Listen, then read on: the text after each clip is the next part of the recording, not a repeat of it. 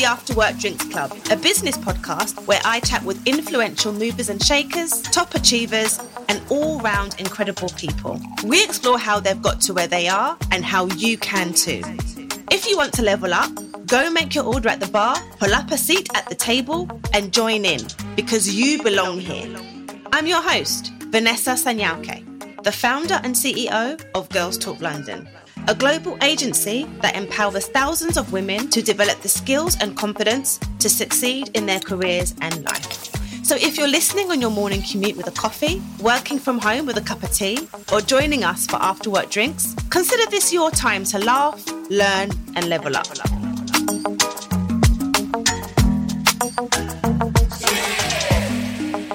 On the podcast today, we have leadership and executive coach, India Gary Martin. Everybody isn't cut out to be an entrepreneur. People will say, go out and start your own business, do your own thing. Okay, here's the first thing. The first thing is make sure you can support yourself for 5 years without a cent of income. Ask yourself what you're prepared to risk. If you're really all in, you're going to risk something. We downsized and sold our house twice. If you're not prepared to do some stuff like that, if you have to, I sold my house to pay my payroll when I had to. And so I'm saying that you need to be really all in, especially if you're going to employ other people. Hey everyone, welcome back to the After Work Drinks Club. Today, we have the incredible India Gary Martin, a 25-year veteran of the financial services and global executive coach. In her last role, India was the managing director and global chief operating officer for investment banking, technology and operations at JP Morgan. She is a globally recognized leadership expert and coach with a clientele of Fortune 500 and C-suite executives from around the world. She is also a sought-after facilitator, keynote, and panel speaker. Some of my favorite things about her are her authenticity, her warmth, and especially about how honest and real she is about her work and her journey with entrepreneurship. As you know, this podcast is brought to you by Blue Water, and I'm their brand ambassador for this season. And today, I'm drinking their ginger ale, so here is a big cheers to you. As always, I really hope you enjoyed this episode. Don't forget to follow and subscribe wherever you are listening. And don't forget to leave a review if you are listening on Apple Podcasts, because it helps the podcast and the community grow. India, welcome to the After Work Drinks Club. How are you? I'm good. How are you? I'm good. I'm excited for our chat today. Me too. But first of all, we ask all of our guests, it's the After Work Drinks Club, and we have a virtual bar. So if you were in a bar, what would you order from the bar right now? And it doesn't have to be alcohol, so it could be soft drink. Yeah. If you're at the bar, I would say maybe a gin and tonic. We ask all our guests to toast to their highlight of the year so far. So what would you like to toast to? And we can toast to that. Highlight of the year? Yeah, so far. My highlight of the year is actually last week when I spoke at the TED Women Conference. Wow. Which was really cool. How was that? What were you talking about? I was talking about what's next for diversity, equity, and inclusion in corporate spaces.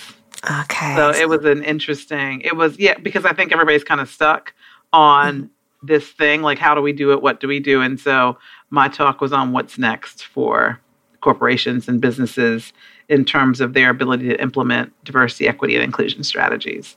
Brilliant. That's amazing. Well, cheers. Well, virtual cheers to that. Cheers. Cheers. So I'm really excited to have you on this podcast. So I first heard you speak at the Precious Awards. I don't know if you remember, but this was, I think, 2011. So like almost 10 years ago. And I remember you were the keynote speaker. And I think this was at the time where you, I believe, were working in the financial services, and like your speech, I was like completely blown away. You were just talking about your career, and you were talking about how like you'd moved to the Far East and Asia to work, and you're talking about your strategies. And I just found it really inspiring because even though it was only 10 years ago, I'd never really come across a lot of senior Black women in the corporate space. And you were just so, as you are, bubbly, warm, friendly, and it was just so inspiring. And then ever since then, I've just been kind of fangirling and following your career. So I'm really excited to have you. I admire you so much. And I just wanted to kind of, just get some insights into your career, into leadership, what you're doing today. And I wanted to start off with your career in the financial services. You've got an extensive career in the financial services, and I just wondered, how strategic were you in sort of looking at your career and the moves that you made, especially the kind of international assignments? I'll say a couple of things. I will say that I was I always knew that I didn't want to be in one country over the course of my career. And a part of that was driven by the fact that my dad was a diplomat. And so I'd spent a lot of my life in other places. My early life I'd been traveling since I was about maybe 9 or 10 years old. I'd been spending time in other places. And so that opened up my eyes to the possibilities. And I was really excited about that. And then I thought, I want to travel like this, but I need a job that's going to help me to do that.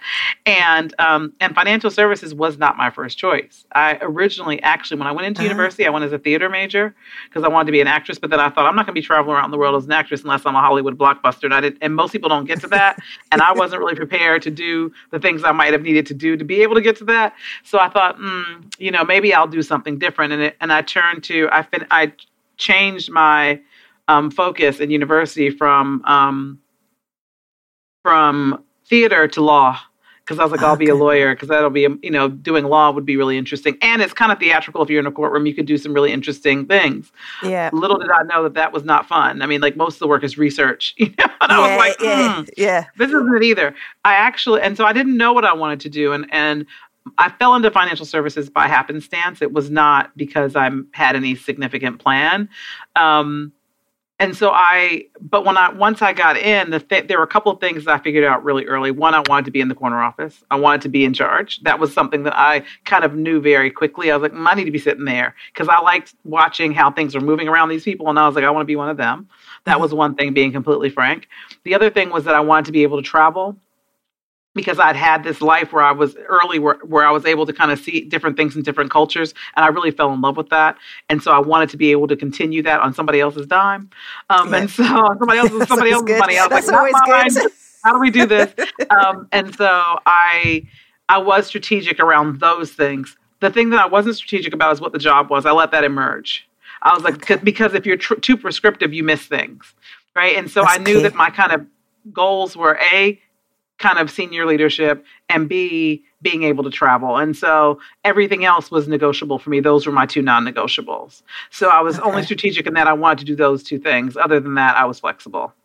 I think it's interesting you say that, because you were previously the managing director and the global COO at JP Morgan, if I'm correct, for investment banking, tech and operations. Mm-hmm. But that was quite, for me, innovative, because that was way before, I guess, tech became sort of a big thing as it is today. So was that kind of what drew you to that role? Because that was quite mind-blowing when you think about it. And it was such a big responsibility, 15,000 staff, 40 global locations, being at that forefront so early on. How was that? Was that kind of one of those moments? It wasn't early for me. I was old by then. That was not for me. I mean, that was my last role. Mm-hmm. And I left in 2014. So that was only 6 or 7 years ago.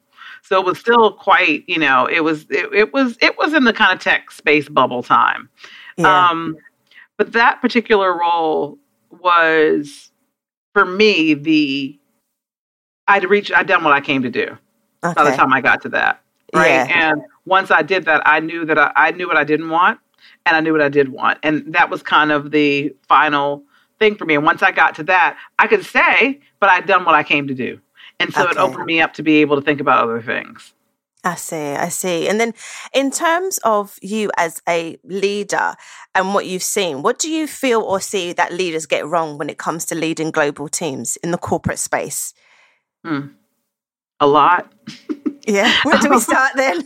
Where do we start? Yeah. Where do you want to start? I would say cultural intelligence is one, like not really understanding and knowing the cultures, especially on global teams, not really getting to understand the cultures and what that means, what the context is, cultural context is for people in their respective spaces. I think that's probably the biggest. And I think some of those cultural assumptions create a lot of noise and a lot of problems.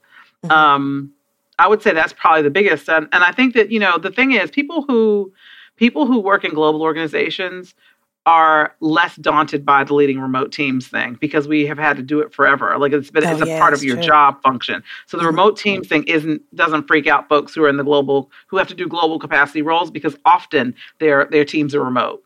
Right. And so I would just say that I was going to say remote teams because that's a part of it, but it's not as much of a challenge for those folks who've done that for a long time. So I would stick with the culture answer, probably. Okay, brilliant. And then what would you say you're like as a leader? So thinking back, what do you think your past colleagues would say or your current team members would say about you? What are you like? A hot mess. Aren't we all? Yeah. I would say they would say that I'm really empathetic and that I'm really warm, but that I'm very demanding. Right. I think that's what they would say. They probably say I'm a really nice person. I'm really empathetic, but I have a really high bar. Okay. A very high bar. And has that high bar sort of helped you climb, I guess, the corporate ladder? Is that what kind of set you apart in terms of being that leadership style? I think the thing that probably helped me a lot was that I really have always been really authentically who I am. Like I've never tried to play the game. And when I say play the game, we all have to some extent. But my point is I've always stepped into a room as who I am. Like I've never tried to be like other people because I thought that's what it should be to be successful. I always kind of had my own lane and I stayed in it. Right. And I've always been the outlier and that was okay for me. But I've always been really good at what I do. So if you're going to do that, you need to be good at what you do. And I'm very clear about the fact that I mastered my crafts, whatever that might have been. And I was really good at what I did. And I always had an opinion. And that's a really important thing. You don't have to be mean, but you do need to have an opinion because if you're a fence sitter, people don't know where you are. I see. Right. And if you're afraid to take risks, people don't know who you are. Right. If you you got to take some risk. As you kind of step out there and you have to be authentically who you are.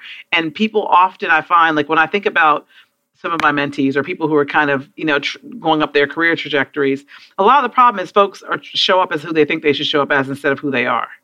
Yeah. Right. They're putting this mask on and it's something that we all feel like we have to do to some extent. Right. So we don't all want to bring our whole selves to work. You can leave some of that at home. Right. It's okay. But there's really something about, authenticity that I think helps a lot. Yeah, I think that's quite a challenge. I suppose getting that balance right, as you said. But what would you say? Because not many people all talk about this. But what would you say are your weaknesses, and then how do you navigate these?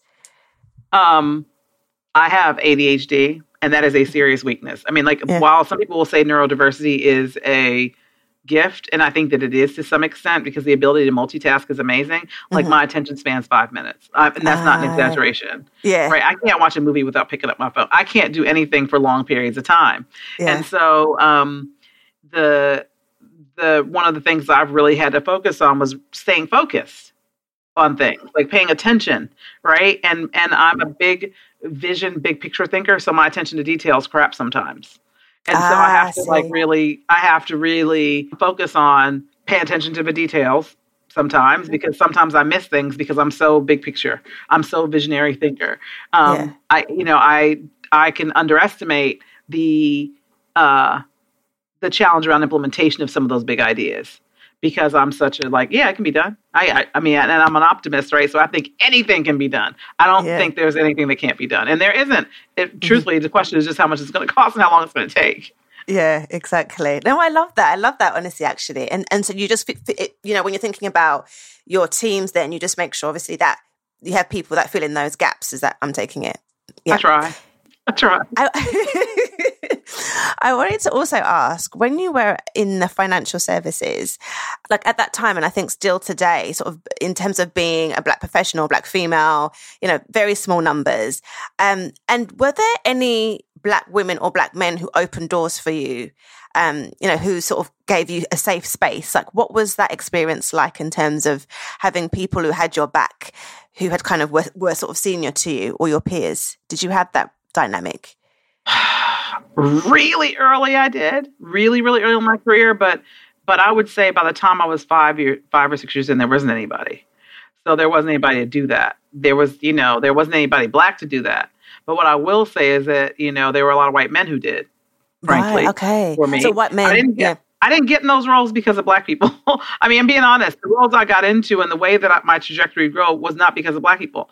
And one of the things I always say to folks is, we could be waiting for a long time for somebody who looks like us in the current environment to be in one of those kind of roles.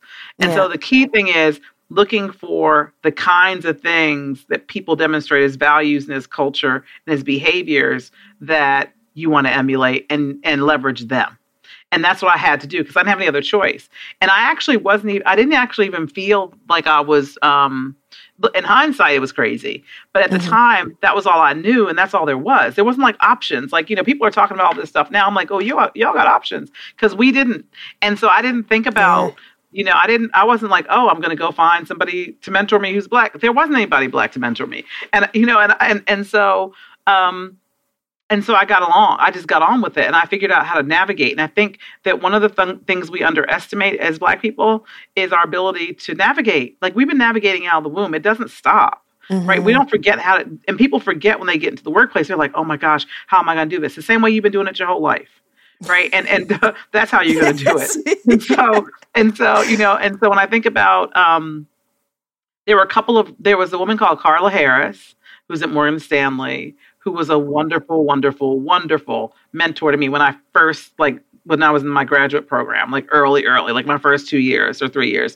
And then there was another woman at the same time named Edith Cooper, who finished, I think she retired now, but from Goldman Sachs, who was another person who another Black woman who early on really supported me. But beyond that, there weren't people. There weren't, as I became more senior. In some firms I went into, there were no Black people in senior leadership at all. It was me. Yeah. And so I didn't look for that per se because I knew that it wasn't there. So what I thought about was how I, like I said, was going to navigate. Yeah, I like that actually. Just thinking about doing, when you said about navigating, just doing, you've got the skills already. Sometimes we forget and think and overcomplicate things actually. So yeah, you're right. I'm going to remember that. Interestingly, you've lived and worked in London. What was that like as sort of like I don't know if you say an expat or someone that was not born and, brought up in London. What was that like coming into London? Was it a good experience, would you say? I mean, I grew up my adult life. I spent 20 years in London. I spent most of my adult life, as a grown-up person there. Mm-hmm. So that's more home for me than anywhere, to be honest. Okay, that's interesting. That's good. It's the point at which you really know who you are and know what you want, right? Mm-hmm. And so I spent all that time there. And when I came back to the U.S., I was almost 50 years old. I mean, that's a whole, I came to London when I think I was 28 or something, or 27. So I was, I spent most of my adult years there. What it was like. So my observations, being a Black American gave me an edge, right? Because I was Black and palatable. Mm-hmm. I was palatable, but I was American. I'm calling it what it is, right? Let's be realistic. Mm-hmm. When I looked around me in all of the places that I worked, there weren't that many Black people at all in financial services. I will say that Americanness, even now, when I go back there, if you look at the people who are in senior roles, a lot of folks are Americans. There are a lot of Black Americans. Oh, yes. When you think about it, in the financial services, yes. Yeah, when I'm thinking about the sort of yes. Yeah. Right? Most of them are American. There are some Americans, and then you get I'd say you might have your 2 or 3 Africans, and then that's it. Afro-Caribbeans are not anywhere represented. Pretty much.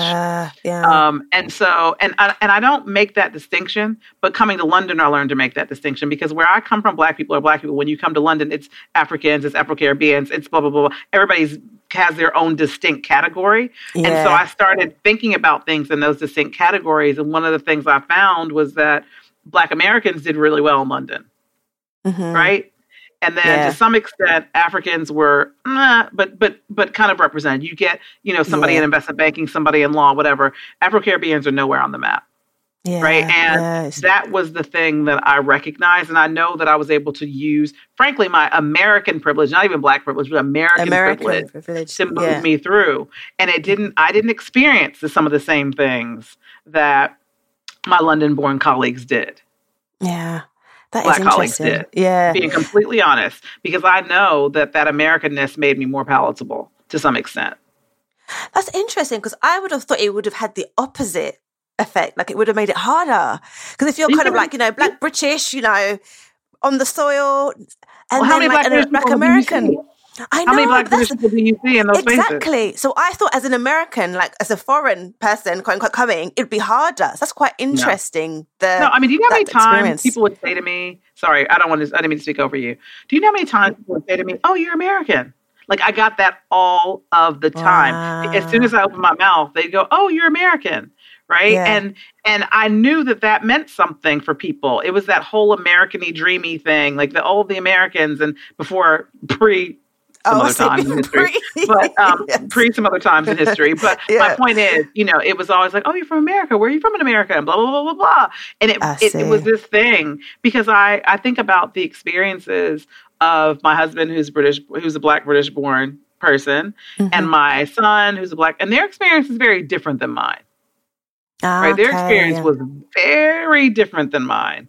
And people will say that it's different in the UK than it is in the US, but it's not. It just depends on what group you're from. That's just depends. Interesting that you have that observation. For me, that's my perspective. Because, like, if you look around, people will say, well, we don't have that kind of racism here. Well, where are all the Black people? If you go into these organizations, where are they? Exactly. Where are they? And people will say, well, it's not racism. What it is that, people just kind of hire folks who look like them, or blah, blah, blah, blah, blah, blah. And that is also bias, and which kind of leads to racism. And so there's that stuff we haven't tackled in the UK properly, and people don't want to tackle it in the UK. Right. But I mean, you can see it exists. Do you remember the Christmas ads that came out last year and how people acted? Yeah, well, it's true. It's true. Yeah, I mean, where is that? You see the football players who are playing and people are throwing banana peels. I mean, come on. Why? The fact that people are pretending this doesn't exist is really it's beyond reproach for me. Yeah, no, now I hear you on that. I think it's quite interesting how, I don't know if you would say, I guess, white Americans, how they sort of react to sort of the racism in the US, but in the UK, definitely in denial to what's going on. So that's interesting. And then, so how has it been then in terms of, you mentioned your kids, sort of seeing the barriers that they face? Have you ever felt like, because a lot of Black Brits now gone off to America, super successful. Do you ever feel like, you know what, don't waste your time here, go somewhere else in the world? Or how do you sort of approach that? Don't waste your time where? UK or US? In the UK, yeah. Because a lot of people from the UK, like Black Brits, are going to the US, whether that's for entertainment. I know even like some of my friends who work in like banking, they're out in New York, Dallas, doing amazingly well. And the kind of, the saying is kind of like, don't waste your time here in the UK. Yeah, it's the accents. Just like it's the accent for me, it's the accent for you. Okay. They love that thing. They're like, oh my God, like the accent speaks, say something. I mean, it's that whole thing, right? Yeah. And so it is that thing. And the thing about, it's a part of that, right? Like my husband does beautifully here. He's here now, obviously, in the US. Okay, yeah. And people are like, oh my gosh, I love your accent. Say something. And he's like, say something. You're like, yes, speak. I'm like, use it, brother. Use it. We need some things. Come on, use it. Exactly. So I'm like, what are you talking about? And my kids tried really hard to lose their accents when we got here. And my youngest doesn't have an accent at all. And now she's like fully American now. But my elder one, my middle one, who's 16, still has hers a bit. And she's like, Mommy, I didn't listen to you, and I wish I would have, because she has like a hybrid kind of thing. And so people can hear it. It'll be like, and she still uses very British words, right? And so you can tell with her. You can't tell with my youngest. So my eldest has never lived in the U.S., so he's always been in the UK. He's still there now, so he completely British. He comes here, and the girls are like, "Oh my gosh!" So there is something about being able to leverage your otherness culturally in spaces that people are really quite intrigued by. Yeah, I love that you're saying that because I was having a conversation with one of my friends who moved to Nigeria recently, and they were saying the same thing to me. They were saying, because we're looking at doing more stuff with women in Nigeria and Ghana, and I was kind of scared. I was like, oh my God, how is it going to be like a black British woman? And he was like, that's going to be your advantage. Yeah, they will love that. Yeah, they will love that. They will love that. I spent a lot of time with a lot of people in Nigeria and a lot of people in Ghana, and they would love that. Yeah, so that's quite interesting. It's good to know in terms of just thinking sort of the bigger, wider and bigger. And now you're an entrepreneur. How is that going from corporate space to, working for yourself? Crazy. Yeah, boss. Crazy. Do you, what are the battle scars? Any battle scars? Like, what has it been like? Because how long has it been since you 2014. 2014. Okay. So how has that experience been? Are you still kind of transitioning, because it can take a while? Yeah, you transition for 10 years. Yeah. I think here's the thing. I think everybody thinks they want to be an entrepreneur. Don't. Like, unless you're really prepared to hang off the edge of a cliff, like chill, like understand that you're happy and comfortable. No, seriously. I mean, like, I tell people all the time, like, they're like, people will say, go out and start your own business, do your own thing. Okay, here's the first thing. The first thing is make sure you can support yourself for 5 years without a cent of income. Without a single pence of income, or cents of income before, give yourself 5 years. That's number one. If you're not prepared to do that, don't do it. That's number one. Number two, ask yourself what you're prepared to risk. Yeah. Because if you're really all in, you're going to risk something. We downsized and sold our house twice. If you're not prepared to do some stuff like that, if you have to, I sold my house to pay my payroll when I had to. And so I'm saying that you need to be really all in, especially if you're going to employ other people. You need to be really prepared, because when you employ other people, you're responsible for their livelihoods and livelihoods of their families. So you can't be messing about, right? So you might have to make some really hard choices about yourself that will impact your own life to protect the lives of the people who work with you.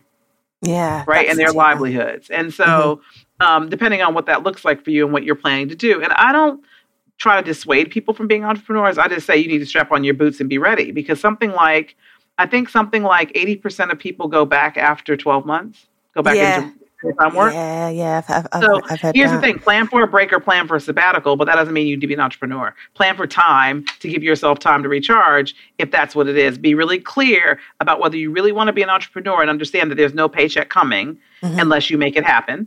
Yeah. And unless you can make it rain yourself, and it's not going to be that every 2-week thing or every month thing, unless you make it happen every month, and that it may be different amounts every month, unless you're really clear. So it's just, I think that people fall into the kind of glamorization of what entrepreneurship is and don't do the planning. And the planning is the thing.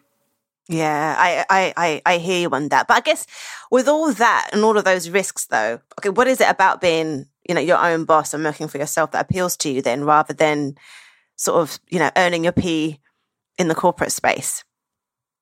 I think that I did my stuff in the corporate space. That's number one, is that I did what I wanted to do. Okay. I mean, I sit on corporate boards now, so I still sit on boards of companies. So I'm fine with that. Like, I still have my toe in, and I can still kind of touch those things and do those things. But I think the thing that it gave me was a level of flexibility. But I can tell you this, I don't know that I would do it again. I'm deeply into it. I don't know that I would. I mean, I'm being honest. I don't know that I would want to struggle like this. It was hard for a long time, right? And I did it. There were circumstances that got me to that, right? That made me keep my feet in. A part of it was I was living in the U.S. My husband hadn't moved yet. I had my daughters by myself, but I needed the flexibility because he wasn't here. Right. And I had to kind of like figure this thing out with my kids. And so I knew if I went into, because of the level of organization that I was in when I left, I know the level of organization I would go into another job. That requires 70, 80, 90% of your time. I wouldn't have had time to raise my children. And I wanted my kids to know who I was. And my oldest one doesn't. He does, but he doesn't know me as well as the younger ones do, because he didn't have me in the same way they have me. Yeah. That's a deep thing then. So kind of was more of a lifestyle choice, a personal choice for you. Kind of, but the lifestyle choice also meant, downsizing and losing everything I had to do that for a period of time. That's tough. I mean, really downsizing. How was that? Horrible. That is, because I can't imagine. Horrible. Horrible. Yeah. It was horrible. It was horrible. Yeah. It was. And how did you get through it, though? How did you get through it? Was it your friends, family? Like that resilience? Prayer. Yeah. I prayed like nobody's business. I'm telling you something. I had a straight line to Jesus on that one because it was crazy. I was like, oh God. Yeah, you need the straight line. Every day I was like, oh God. Oh God, my God, help God, whatever God you can think of. I was praying, and I prayed to all of them. I was like, okay, whoever you are, I need you to come on and help us sister out. This is really bad. Yeah. It's really tough. I did go deeply into myself, into meditation and prayer, like for real, because I had to remind myself that I'd be okay all the time. I did have a crazy network, with my family and friends and stuff like that, who really kind of helped me through some really crazy, hard, tough times. Mm-hmm. That is, I think I appreciate your honesty because I've got a sort of a similar-ish journey. So I kind of did entrepreneurship, didn't plan for it. And then I was like, I'm tired of being broke. Went back to work and sorted myself out financially, like just getting myself stable. So hearing you say that, and then now I'm kind of a couple of months in, I'm back into full-time entrepreneurship, but I had to really think about it. But I'm kind of happy that this is my second time because I know like how bad it can get, and I know I can kind of handle it if that makes sense. But it's interesting to hear that, okay, it wasn't just me, like because you don't... It's everybody. Yeah, I don't know. You just don't know. I never really hear people speak honestly. You just hear like, okay, I've raised $1 million, or I've got a 6-figure business. And then I'll be sitting there like, damn, I'm just trying to, do you know what I mean? Like get to the meeting. Here's the thing. A six-figure business is not going to get you to retirement. Yeah. That's what you need. Exactly. So that's cute. It's not getting you to retirement. I mean, like real life retirement, given what pensions look like these days, you need more than a 6-figure business to retire. Yeah, exactly. So that's cute. And hats off to the 6-figure business owners. So I'm not minimizing anything, but you got to think future too. So it's fine to survive and to make money in this moment, but what are you going to be able to sock away to live when you can't work? Exactly. And so unless you can answer that question, you need to stay at work. Yeah. Because that's it doesn't mean you shouldn't build. Because you should. And it doesn't mean that you shouldn't risk something, because I'm all about risking something, but make sure it makes sense, because everybody isn't cut out to be an entrepreneur. Yeah. Everybody I isn't. Agree. Yeah. Everybody I agree. Yeah. And I'm kind of always, just trying to tell people, look, not trying to put you off the same as you, but I think you have to know the realities and be prepared. And it's not as glamorous. But though I don't know, because it's interesting because the second time round, I did think I'd have more time to kind of go to the shops, pop into Harrods, have a look what's in India. I've had no time. And it's just so funny what you think that your friends who are entrepreneurs are doing. It's like, no, you're grinding it out. You're busy. Your diary's packed. You're grinding it out. You're trying to make money, trying to get investment or do, meetings or in your case, traveling. So it's not the glamorous. It's not fun. Yeah. I mean, it's fun. It's nice. But it is it is true. Like you're eating what you only eat what you kill. So if you ain't killing it, you ain't eating. So you're going to have to kind of get a move on and figure out how you're going to do it, because and gaps in your calendar, gaps in your diary is times when you're not making money. And your holidays, you have to pay for those. Nobody's paying you while you're on holiday. Exactly. So there is no holiday for a lot of people for a long time. Yeah. So all those things are true. And so, while again, I love being an entrepreneur, I think it's great. It isn't like I wouldn't necessarily, if I didn't have kids, I probably wouldn't do it. Okay. It's interesting. I do it for them more than for myself. And I do like the flexibility of being able to do things when I want. But the reality is I'm much more client driven now than I was before, because now I really have to answer my clients, because they pay my bills. So I really got to respond. I really have to respond in a way that keeps them happy, because they are paying your bills more directly. Yeah, no, definitely. I love that you've just shared that so openly, because it really does sort of give the realistic picture about entrepreneurship. But I'm excited about Leadership for Execs. It's quite a new, because I know you've kind of been doing a lot of things up since leaving JP Morgan. But Leadership for Execs, what is this business about, and what do you do? So there are 3 kind of core components of the company. There are 22 people in it.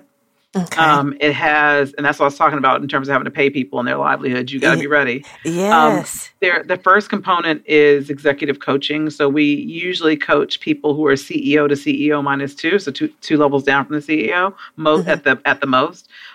There are 6 coaches in that part of the business who do varying things.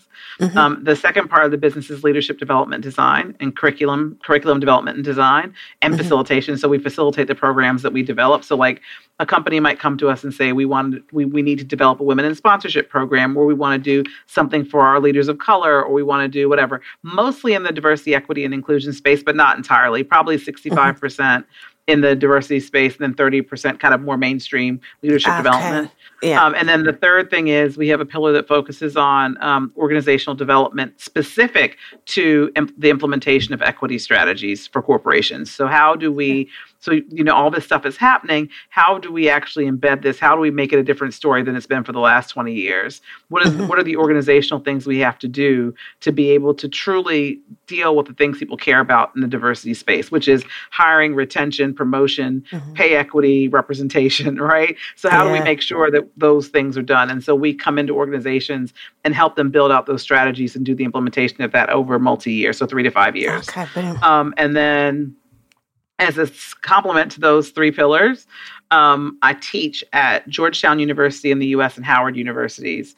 And so I use a lot of, at Georgetown, I coach on their executive master's in leadership program. Okay. And at Howard, I work on their diversity, equity, and inclusion programs. And so I take a lot of the kind of research-based stuff and marry it with the corporate stuff that I already have and that my team already has, so that, it's a quite compelling and holistic approach to the work that we do. That's great. And then, so why did you start this business then? What made you think, okay, I need to do this? So, the coaching stuff I'd been doing my whole career, frankly. Okay. I mean, that's something, as a senior woman and a senior person of color, I coached people forever, mentored, coached the whole 9, sponsored, whatever, from, probably the last 15, maybe even 20 years. Yeah. And so that was a kind of natural thing, because as I left the corporate space, I still got people coming and saying, would you still do this with me? Or would you still help me do this thing? And so I kind of developed the coaching practice to support that.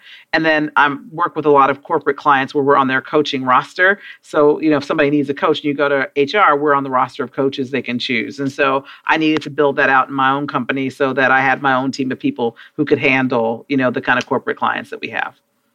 The second piece, my mother has been I'd say social civil rights activist for 50 years. And she has a company called Intersections Partners with like 3 or 4 other people. There are 3 or 4 partners, and they have been doing racial equity work specifically. So in 2016, she asked me if I would help them. They do mostly government and education. And she asked if I would work with them to focus on some of the corporate stuff they were doing, and if I wanted to work on some of their government and educational clients. I was like, yeah, that'll be cool. I'll do it. I could do that as a kind of sidebar. And it just evolved and developed into my own kind of corporate DE&I implementation stuff I learned from people who've been doing it for, 40 and 50 years. And so like what it really requires to go into organizations and make those shifts, I studied under their tutelage and then kind of really launched the corporate programs in my space about 3 years ago. That's interesting. And what do you think about not the sudden, I don't want to say the sudden kind of interest, but diversity and inclusion's always been a tough game. So I've worked in it for pretty much most of my career. And then it just feels for me as a professional, we've been trying to sort of really sort of drum certain things home to some, execs and colleagues. But then obviously with the Black Lives Matter sort of resurgence in 2016, it just seems like, okay, right now that's, hot on the list for business leaders. What do you think about that?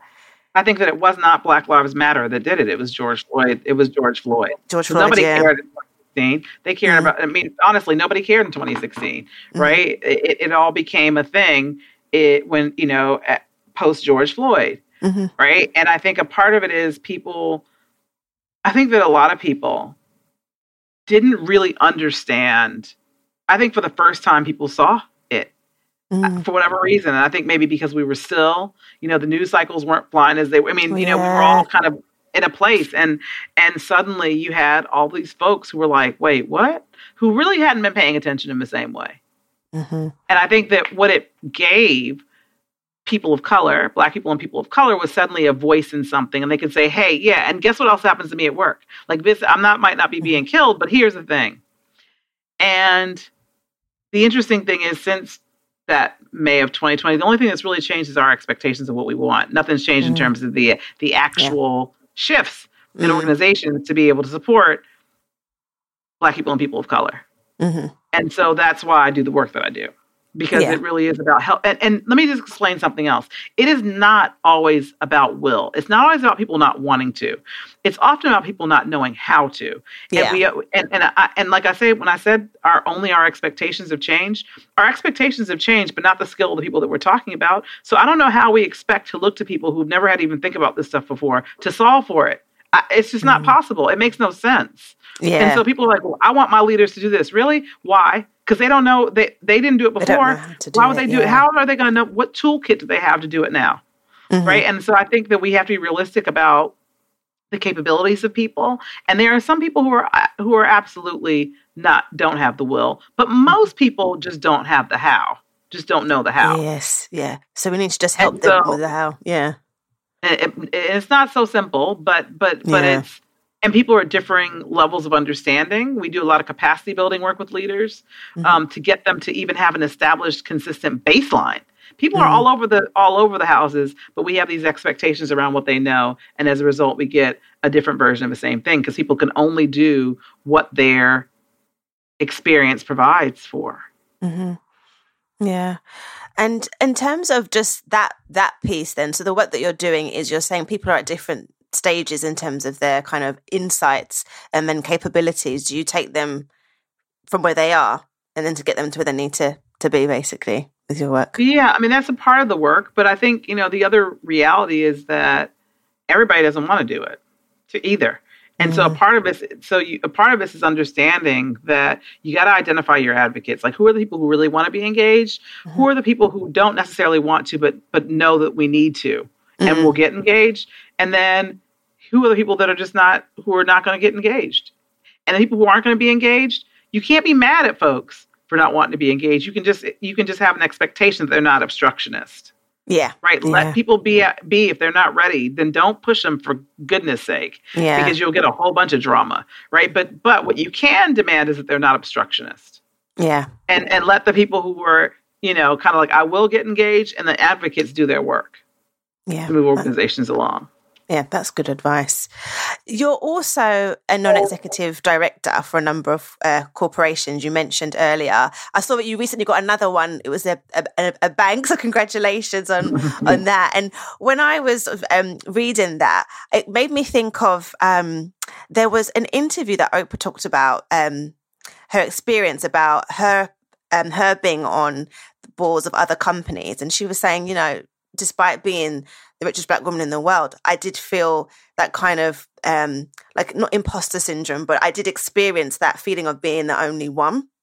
And I didn't know if you could relate to her experiences, or what is your experience like being sort of at that level, at the highest level in terms of, global business?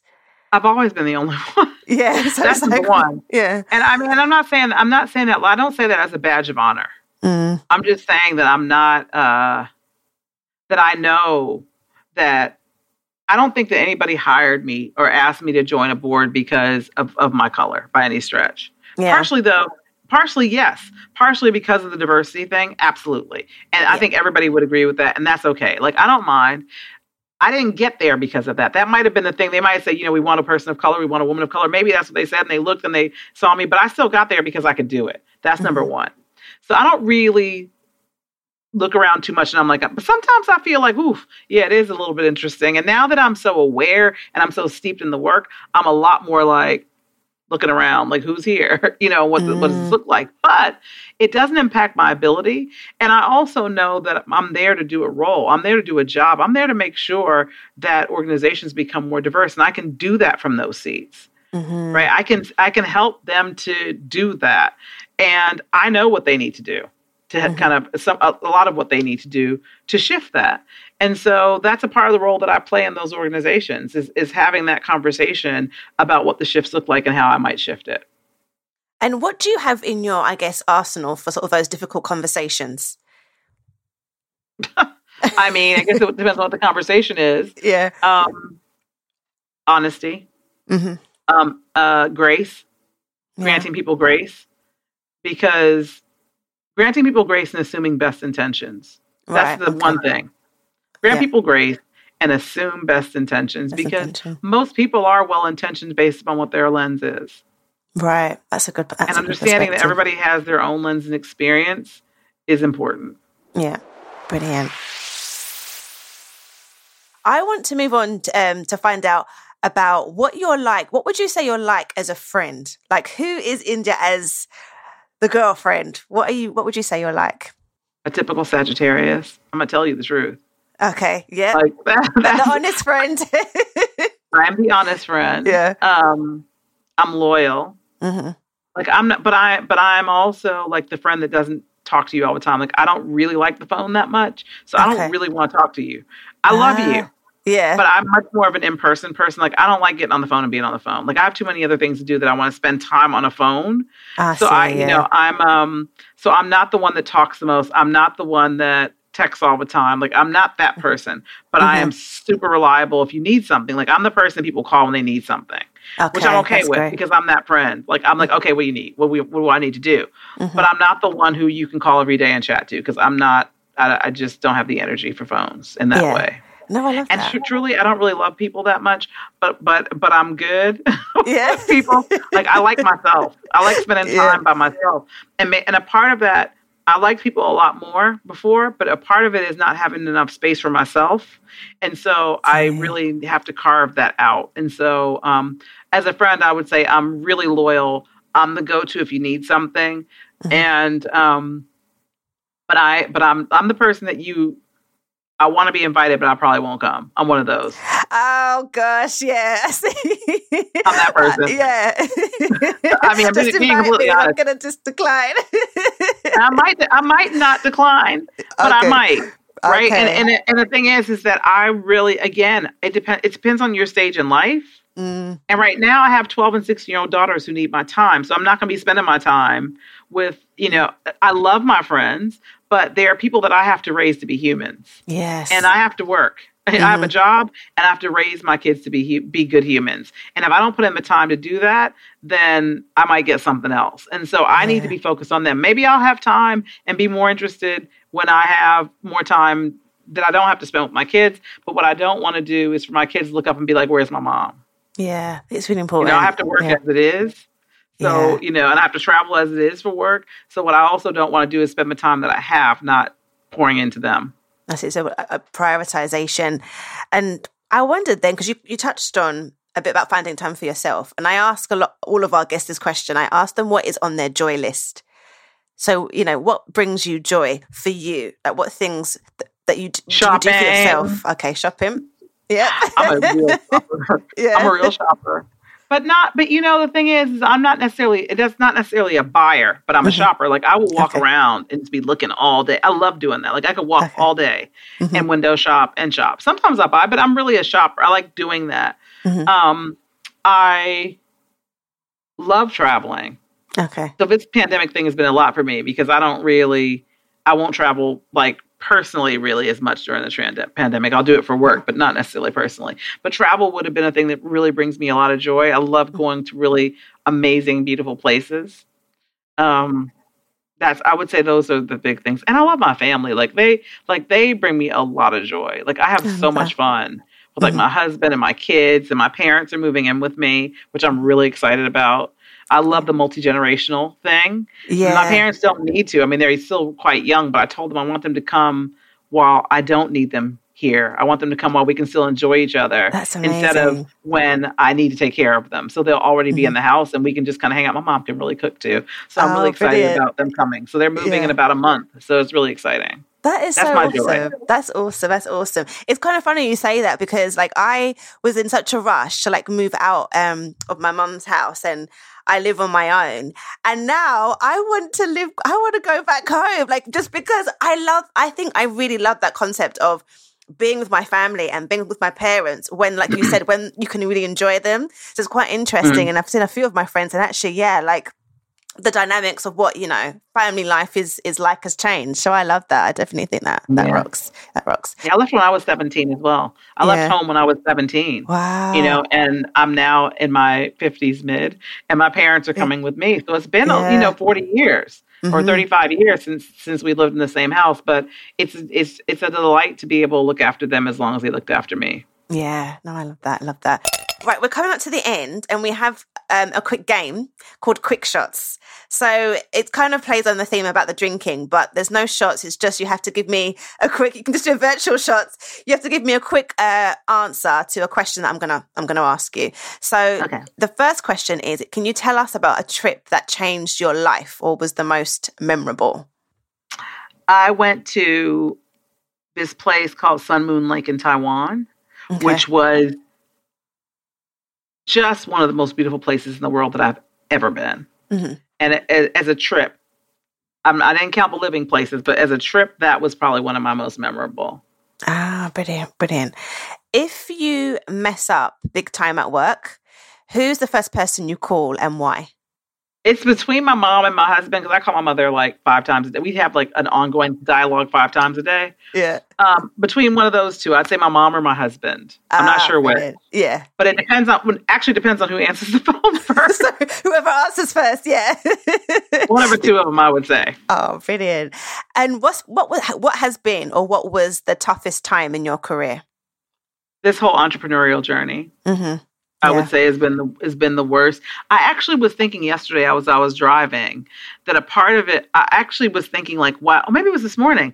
I was thinking, wow, like, how like you learn things over the course of your career, when you get to a point, like I'm like, 30 something years in, and I feel like I know a whole lot. And I was thinking like, it wasn't necessarily intentional, but I was thinking about that learning journey that you take and how hard that is, frankly, for people in general. Like, I was thinking like, oh my gosh, if I had to start from the beginning right now, I don't know what I would do.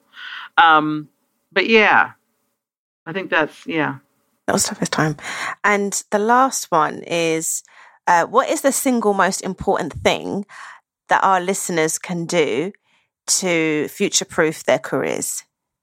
I don't think you can. Okay. I don't think you can future-proof anything. Like, we can't read the future. We don't have crystal balls. I would say that if you really want to future-proof, then stop trying to plan everything and let things emerge. I love that. Brilliant. Thank you so much, India. We're at the end. We're at time. It was fantastic to have you as a guest. So thank you so much. Thank you for having me. Thank you. Well, with each episode, I have a debrief with my producer, Ryan, and this one is a special one. Ryan, India, what are your thoughts? India was just absolutely incredible. I was saying to her just after our conversation, she's honestly like my spirit person. Everything she was saying that was coming out of her mouth was just wow. Like I haven't worked in I could relate. I haven't done half the things she's done, but her approach is it was a really, really great conversation. I'm so glad that we had India on.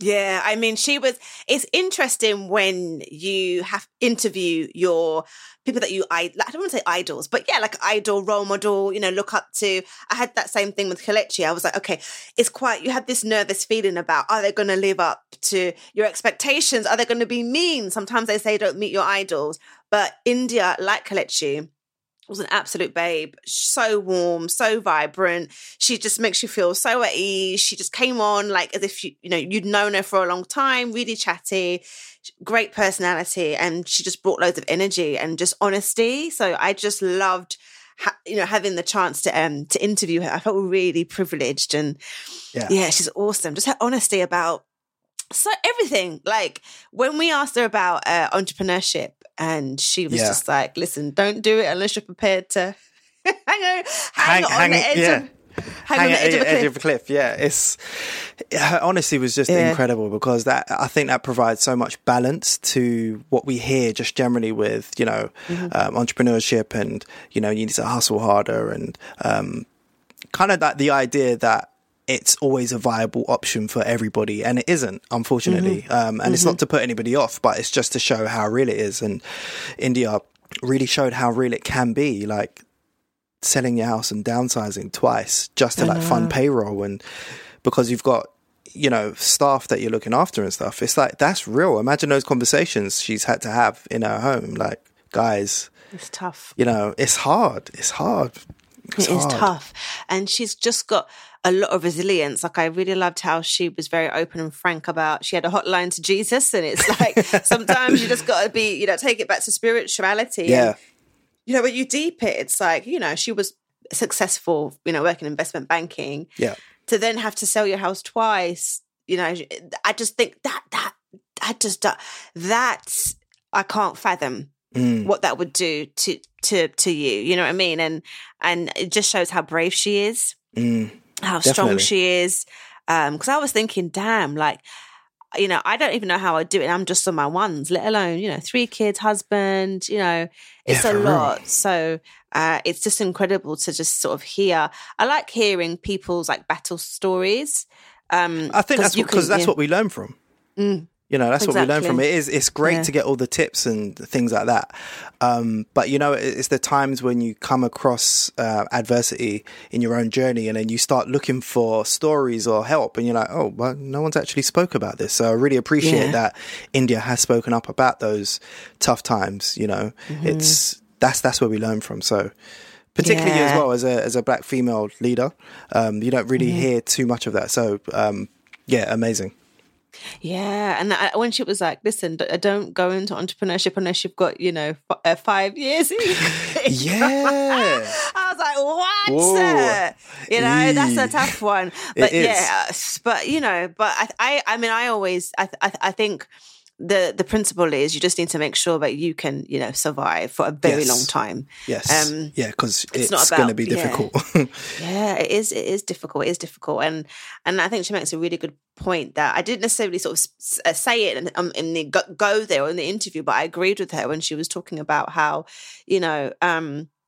this narrative around sort of like everyone praising and worshipping that they're making like a 6-figure business, for example. I love how she thinks bigger, and I've been having a lot of conversations recently about people who are thinking so much more bigger, and I think that was quite interesting. 22 members of staff she has. That's a big boy business. So it is, and I like what she said. She's not kind of like putting down anybody, but you just got to think realistic in terms of, well, is that going to get you to retirement? It's nice to have that size business, but we've got to perform better. If you're going to be living that entrepreneur life, you got to get what you need to get at the end of the day. So yeah. And when she said, I saw a lot of myself in her when she said, "Oh, as a leader, I'm very empathetic." Yes. But I'm demanding, and that is me. I am empathetic. I'm kind. I think I'm a lovely person, but as a boss, I'm demanding. And I just felt, I saw myself in that, and I thought, okay, it's okay. It's okay to do that. Yeah. Because I think a struggle for people is that, how do I be demanding, but also how do I be empathetic? Like, is it like oil and water, or can I be both? And you can be both. It's just about what she said. You have to stand for something. You can't be sitting on the fence. And sitting on the fence doesn't help anybody, essentially. Exactly. So I felt that was really, really good. Yeah, her honesty and her ownership in everything that she does is just super powerful and super inspiring. Yeah, she's phenomenal. So incredible. And even just thinking about how she, travels. She's very much like a woman of the world, and she's all about new experiences. I mean, looking at her bio, she's gone Hong Kong, Japan, the Far East. As a black woman back in those days, that's not an easy thing to do. And I just feel like, wow, how did you do that? It's just incredible. Her career trajectory and what she's achieved. She's just achieved so much. And the whole idea about mastering your craft. And, getting into the corner office. But to do that, you have to know your stuff. You have to know your stuff. That's and she definitely knows her stuff. Yeah, I think people forget the very basics. Just do your job well. A lot of people want to be the boss. They want to be, in charge, and to focus on doing the basics, right? Yeah. Get a good business in place, get a good team, and then you can go out and start singing and praising. And people forget that. I was voice noting my friend Remy about this. We're talking about this, that people just want to sort of have the sort of dong and dance and be a leader, and you haven't got the basics. You can't provide the basic services. It's true, the proof is in the pudding. Yeah, so India really I guess solidified that, you know, as because she's a G, you know, like just saying Absolutely. that. I thought, you know what? Yes, like tell them, master your craft. Like you have to be good at what you do because people miss that. That's the very basic thing. And I just thought that's so key in terms of being successful. If you want to be a leader like India or entrepreneur, be well respected, sit on board. You have to be able to, it's not about, people are chasing, I think, in the society, the accolades. Yes. And India is not on the boards because she won on the Black Power list. She's on because of her history and of evidence of delivering and her portfolio and her CV.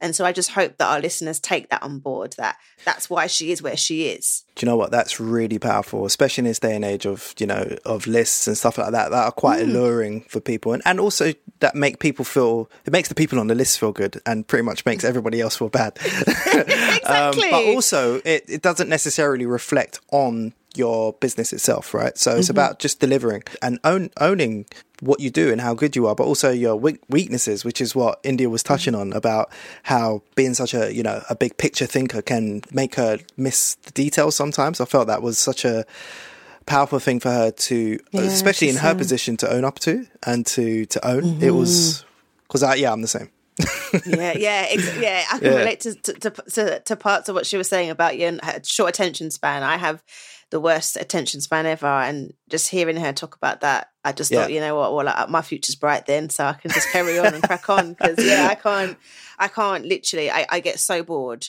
Like even just like, it's interesting, I'll go to a party and I'm like, after 30 minutes, I'm like, I'm ready to go. Right, I'm out. Like I can't concentrate anymore. Like, I've done a great time. I want to go now and home and to do, like, I just cannot, like, I can't, like, I just get, my attention span is short. It's so bad. But apart from owning doing that. the podcast. Yeah, of course. Yeah. We love the podcast. You have to, like, you have to be, into true. the conversation. Yeah. But do you know what? A podcast is almost like real life in that sense, where you're in a conversation, so you're present, you're here. You know, exactly. With a lot of other things, you can just be easily distracted and wanting to do something. I hate meetings. I hate meetings because I just can't focus. So like, even for me now, like I've cut down all my meetings to 15 minutes. I'm just like, because I can't. The most I'll have is 25 minutes. Like, because I can't. Well, that's what Joe Owen was saying, wasn't he? Exactly. That's one of the reasons why, though, as well, because that, but also I just can't. I can't do long meetings anymore. It's just. I can't concentrate. So yeah, such a good thing. And what she was saying about her as a friend as well. That was funny. Yes, and just owning up to that was awesome. Yeah. Yes, how she owns up to, you know what? Like, I'm a good friend. I'm loyal, so she's there for her friends, but she just doesn't necessarily want to be kiki and on the phone and texting. She's a face-to-face person, and she prioritizes her family and herself. And I loved that. It was very refreshing that where she was like, you know what, sometimes I want to be invited, but I might not come. Yeah. And that's just real. Like, you always have those friends where, like, okay, they might not come. And you have to accept people for who they are. You have to know that you are not everyone's priority. So, if you're a friend and you're having a party, don't get upset because people can't attend or things have come up, because you're not the priority in everyone's life. You need to be the priority in your own life, like India. Yes. You can't expect. And so I just thought to myself, that was so real. Oh, so awesome. India, we absolutely just love this conversation. If you've listened all the way through, thank you just so know that much. we love you, and absolutely inspired by this. Absolutely. It was so great. Thank you. Thank you. I really hope you enjoyed this episode and for joining me for After Work Drinks. If you learned anything from this episode, please do share with someone you think would benefit. Don't forget to leave me a comment with what you learned, along with a 5-star review on Apple Podcasts. It really helps other people like yourself find the show. Follow us on Instagram on @AfterWorkDrinksClub. A special thank you goes to Blue Water and to Pure Creation Media for producing this episode.